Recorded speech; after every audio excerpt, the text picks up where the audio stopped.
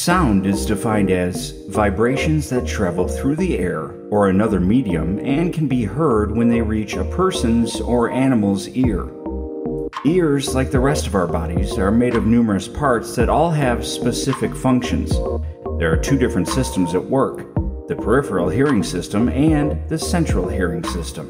The peripheral system can be broken up into three parts: the outer ear, the middle ear, and the inner ear. The outer ear portion begins with the auricle. The auricle is the visible part that sticks out of both sides of your head. Some are bigger than others, like my grandpa, but the auricle's job is to collect the sound waves and steer them towards the ear canal. The ear canal is also known as the external auditory meatus, which isn't important, I just wanted to say meatus. The last component of the outer ear is the eardrum. The middle ear is the smallest section and mostly air-filled. Residing in the middle ear are three small bones collectively called the ossicles. It's in there that you'll find the smallest bone in your body, the stapes. The stapes connects to the inner ear. The inner ear portion contains both hearing and balance organs.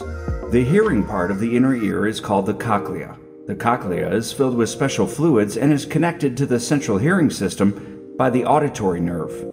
Which brings us to the second system.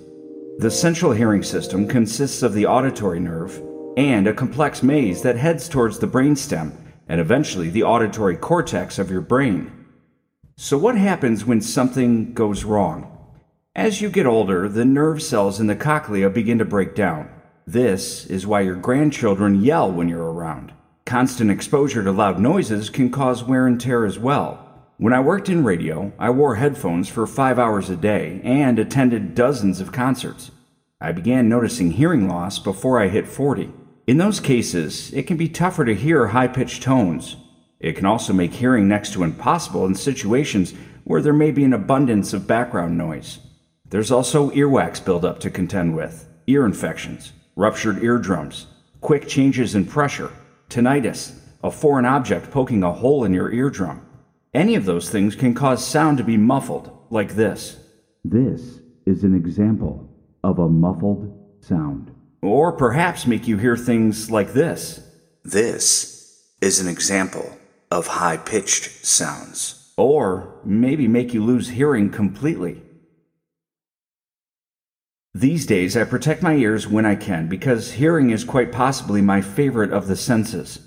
Whether it's sound effects used in movies, specific instruments in a favorite song, or just listening to Morgan Freeman speak, good audio makes me happy. It might be why I'm also so sensitive to things I would consider bad audio, like chewing and swallowing, crying, noisy middle school students, or moist mouth sounds when someone is speaking. Those are times when I might wish for a clog in my external auditory meatus.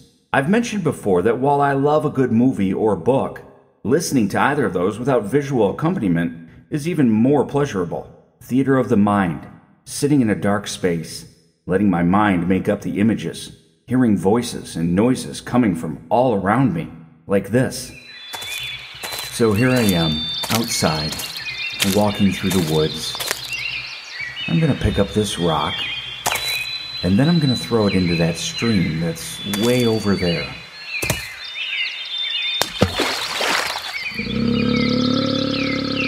That is a grizzly bear. I'm leaving now.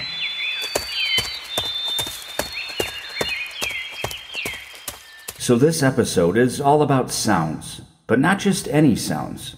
Curious, bizarre, and sometimes unexplained sounds.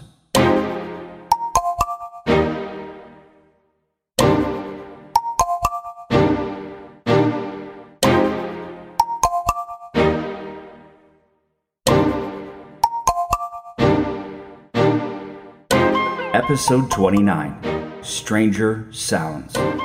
In 27 BC, a good-sized earthquake hit Egypt near what is now known as the city of Luxor. In that area, west of the Nile River, sits two giant stone statues, known as the Colossi of Memnon. The statues were built in honor of the pharaoh Amenhotep III, who ruled Egypt during the 18th dynasty. The earthquake reportedly shattered the northern colossus, collapsing it from the waist up and cracking the lower half. Following the quake, What remained of the lower half was rumored to sing on occasion, typically around dawn and most often in February and March. The first recorded mention of the sounds came from a Greek historian named Strabo. Apparently, he had heard the sounds himself in 20 BC. Strabo said that what he heard sounded like a blowing. Another prominent historian compared it to a string breaking on a musical instrument. Others heard the striking of brass or whistling. Legend speaks of the good fortune bestowed upon anyone lucky enough to hear the singing. Within a few years of the earthquake, a steady stream of visitors, including several Roman emperors, were visiting the Colossi of Memnon in hopes of hearing the sounds themselves.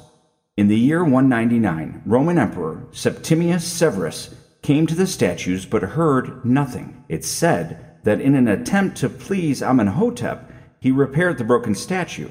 In the last 1800 years, thanks to him potentially corking the source of the sound, there haven't been many reports of noises emanating from the statue base. No one has ever been able to fully explain what caused the sounds. If they came from nature, some believe that it was probably caused by rising temperatures and the evaporation of dew inside the porous rock. Now, unfortunately, I don't have any recordings of the singing statue. People in the year 200 weren't great at uploading audio. That's okay though. I do have some more recent and in some cases equally strange sounds for you to listen to. Let's start with a collection of sounds that comes to us from the National Oceanic and Atmospheric Administration, or NOAA, or NOAA. More specifically, these sounds were acquired with the help of the folks at the Pacific Marine Environmental Laboratory. The mission of PMEL, as we'll refer to it from now on, is to develop unique acoustics tools and technologies to support the mission of NOAA, as well as other federal agencies, academic institutions, and international partners. In layman's terms, they make really great microphones that can get wet. A hydrophone is one of the key tools that scientists use to collect underwater sounds. Hydrophones react to pressure change and are omnidirectional microphones. When more than one is used in an array, these people can practically hear an entire ocean. Hydrophones can be mounted on the seafloor or even towed behind boats. Over the last 30 years, the NOAA has amassed a huge collection of sounds that come from wildlife, man, and nature. Here are a few that left them scratching their heads a bit. I should mention that most of these sounds have been sped up 16 to 20 times. Upsweep is the name given to a still unidentified sound detected in August of 1991. The name came from the noise that's heard repeatedly.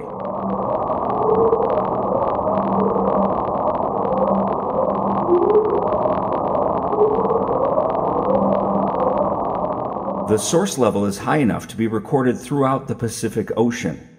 It's especially noticeable in spring and fall, and so far, the best they can figure is that it's noise coming from an underwater volcano. According to the NOAA, the sound has been decreasing since it was first noticed, but can still be heard today. The other still unidentified sound is known as the whistle.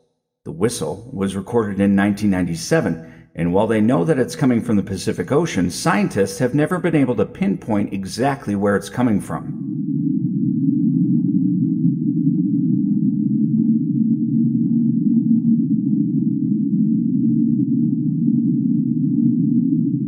The NOAA cannot give a definitive answer, but they're leaning towards volcanogenic sounds as the source. These next few samples from the NOAA have all been identified at some point. Knowing what they are doesn't necessarily negate the creepiness that underwater sounds seem to provide. Bloop is the adorable name given to one of the lowest and most powerful sounds detected. First heard in 1997, the sound is consistent with either an ice quake that takes place inside of an iceberg or that of an iceberg scraping along the ocean floor.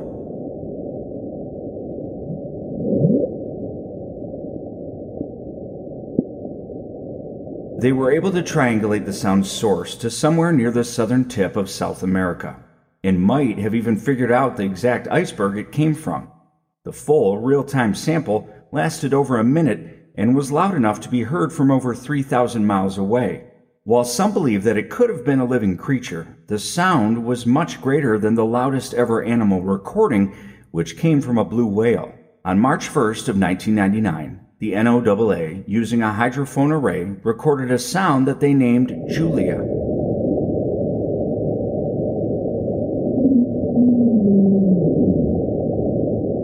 Did you hear it? There's a quick sound, and then it sounds as if the ocean is saying Julia. The NOAA believes the sound came from a large iceberg that had run aground off Antarctica. Julia was loud enough to be heard throughout the Pacific and lasted around 2 minutes and 43 seconds. Slow down is a sound recorded in 1997, also in the Pacific Ocean. Once again, scientists attribute this sound to grounded icebergs. As you'll hear, the sound was named slow down because you can hear the decreasing frequency.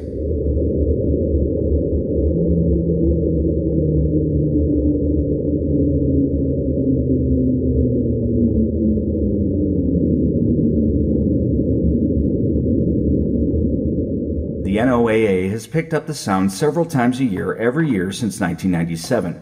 The original, unaltered recording lasts nearly 7 minutes. Our final sound from the NOAA and PMEL is one that's known as train. It's easy to hear why they named it that.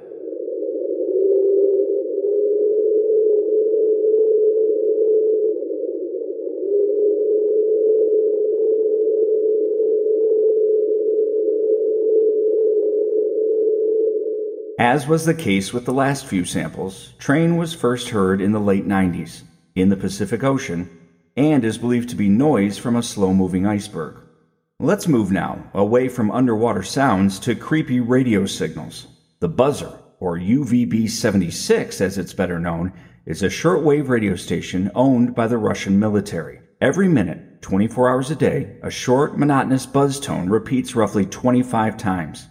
On occasion, the signal is interrupted by someone speaking Russian.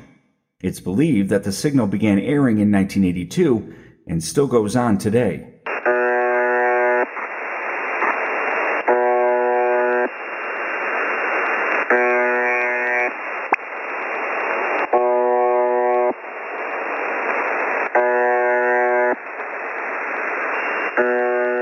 As one would assume when dealing with Russia, they don't have much to share when asked about the purpose of the AM broadcast.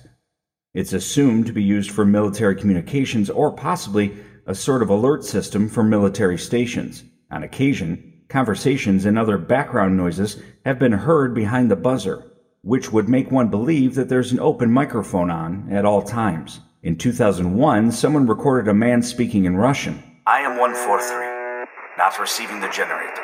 Oscillator. That stuff comes from hardware room. In 2010, several shortwave radio users listened as portions of Tchaikovsky's Swan Lake replaced the buzzer, along with what sounded like a woman screaming. That same year, another conversation was picked up. Officer of the duty station debut, Ensign Uspinskaya, received a test call from Nadezhda. Understood? This all sounds like an episode of Lost. Что ты задумал, comrades?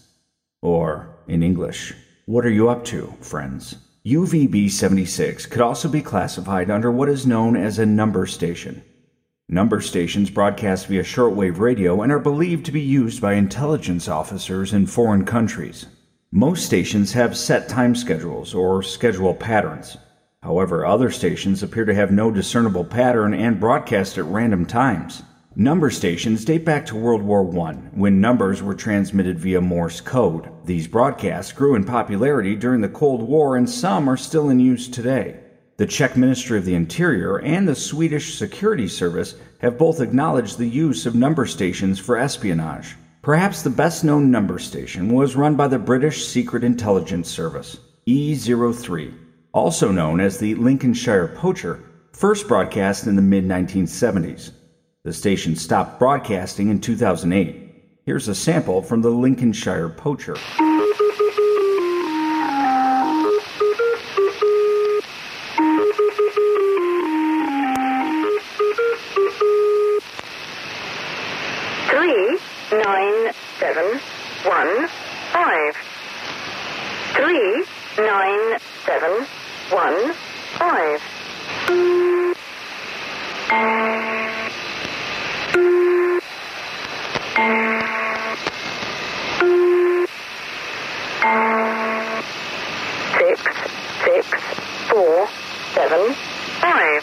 So we've heard the bloop and the buzzer, and now we arrive at the ping and the Moodus noises.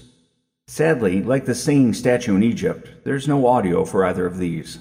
Way up in northeastern Canada, closer to Greenland than the US, sits a narrow lane of water called the Fury and Hecla Strait. The water flows all wonky there thanks to varying tides. The strait is named after two Royal Navy ships, the HMS Fury and HMS Hecla. Both ships got stuck in ice during an 1822 expedition led by Sir William Edward Parry. The ships remained immobile for 8 months, and during that time, some of the crew were able to explore the area with native Inuit. Fury and Hecla Strait is where the famous unexplained ping took place. Nearly a century after the ships got stuck, in the summer of 2016, a noise was heard almost continuously by various residents of the town of Igloolik. No one could figure out where it was coming from, and local hunters believed that it was to blame for a complete lack of game animals sticking around in the area. Canadian military authorities performed an airborne survey of the area, but reported nothing unusual. In Connecticut, the village of Moodus is famous for strange noises coming from the woods. Moodus noises, as they are known, are blamed on shallow micro-earthquakes. Historians believe that the noises were the source of an indigenous religious cult based on the god Hobomok. Various Native American tribes in the area considered Hobomok to be the spirit of the dead. The Moodus noises were also the basis for the otherworldly noises in H.P. Lovecraft's The Dunwich Horror. The village embraces the sounds so much so that the local high school's athletic teams are known as the Noises. Let's stay in the United States and travel from Connecticut to a place called Forest Grove, Oregon. Throughout February of 2016, residents of Forest Grove dealt with an unexplained, awful noise. Sometimes it would last a few seconds, sometimes as much as a few minutes.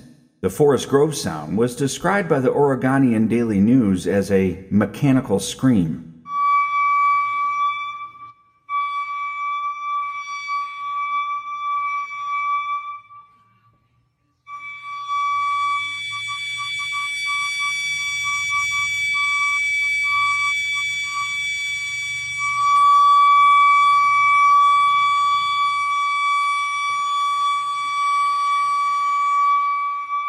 Mechanical scream seems like an accurate description. The Department of Forestry was asked about the noise. They said, "It wasn't us."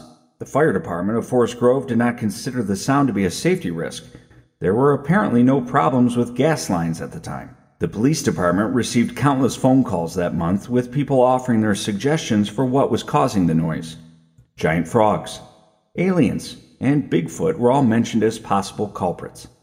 By the end of the month, the police department closed the case, wrote it off as a faulty piece of machinery somewhere, and the noise suddenly stopped. The famous tagline from Ridley Scott's movie Alien reads, "In space, no one can hear you scream." But according to NASA, there are plenty of sounds to be heard out there. In 1997, NASA and the European Space Agency launched the Cassini space probe towards Saturn. It took 20 years to get there, and when the research was done, they crashed it into the planet on purpose. On its final orbits, Cassini recorded plasma waves that were moving between Saturn and its moon. Scientists were able to convert that data into audio.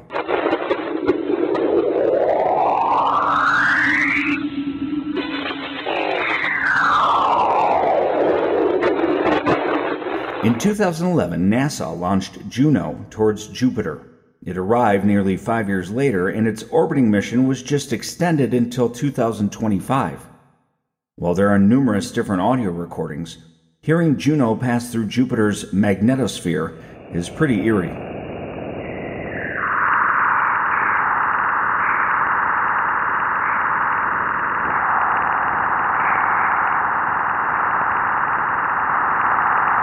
The Kepler Space Telescope mission launched in 2009 and is still going strong as it follows Earth in its orbit. Kepler has been able to record numerous light curve waves from stars and turn them into sound. Here is what star KIC 767108-1b sounds like.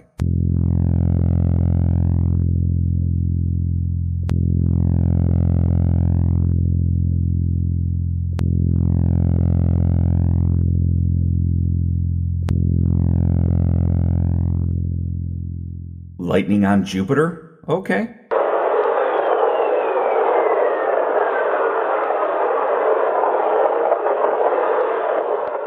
Dust and debris from a comet's tail pelting a microphone? Yes, please.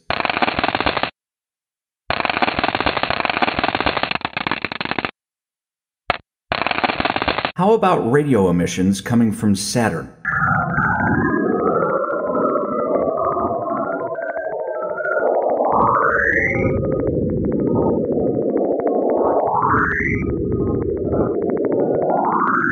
And who is Saturn trying to get a hold of exactly? There's a ton more great space sounds at nasa.gov/connect/sounds. Check it out if you get a chance.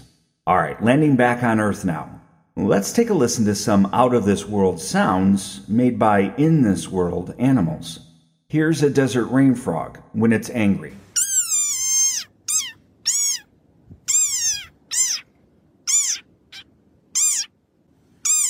And here's a cheetah talking to its kids. This is the gray go-away bird.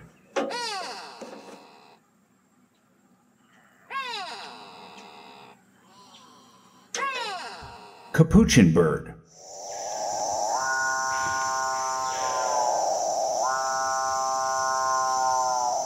Here's a brown sicklebill.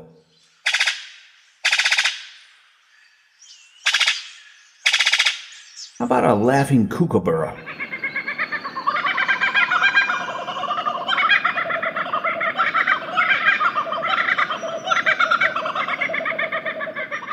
This is the great Potu.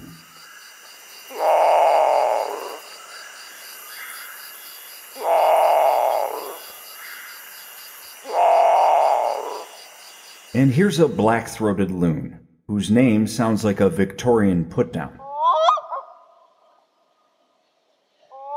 You, my friend, are nothing more than a black-throated loon.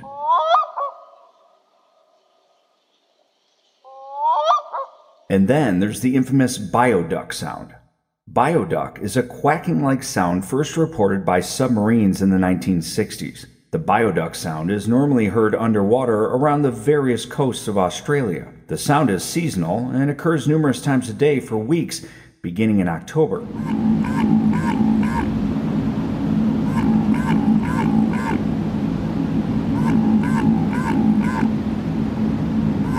In 2014, the sound was finally matched up with vocalizations made by the Antarctic minke whale.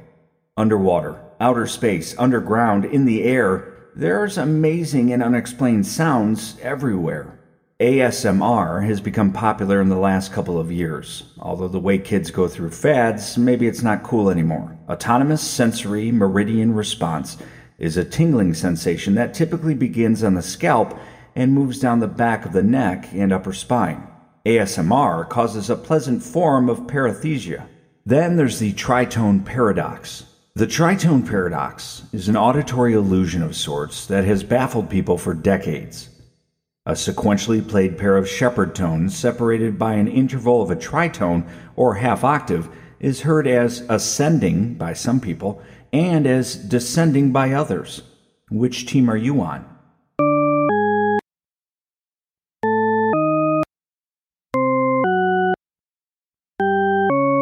And here's a fun audio illusion that you may enjoy, or it might drive you mad.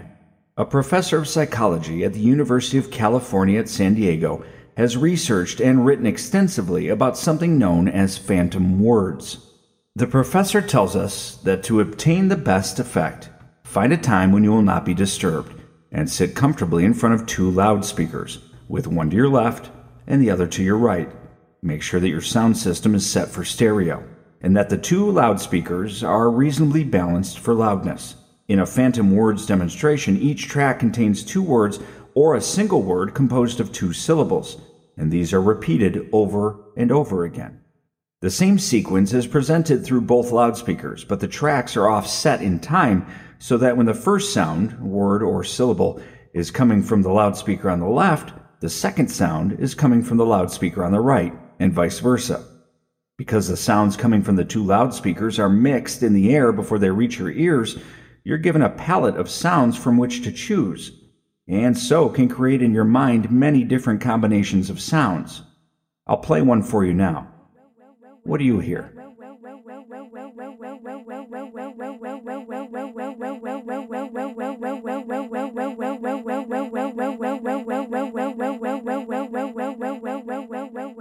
Here's another one.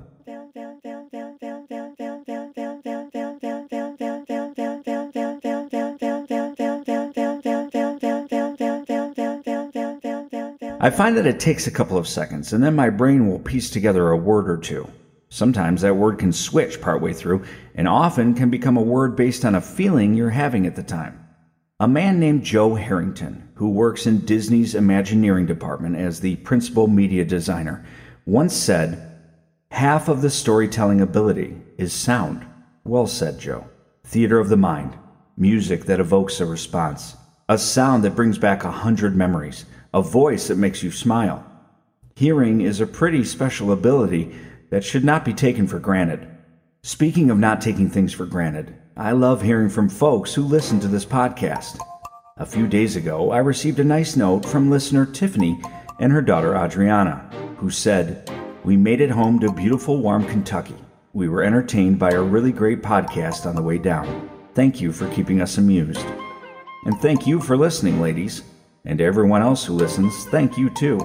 If you enjoyed this episode or any of my other episodes, please consider leaving a 5-star review. It really helps. Visit the website, curator135.com. Check out the shop, and don't forget to find me on any of the social media sites. I'd love for you to say hello. So be good to one another, and be creative. The world needs you. And 143.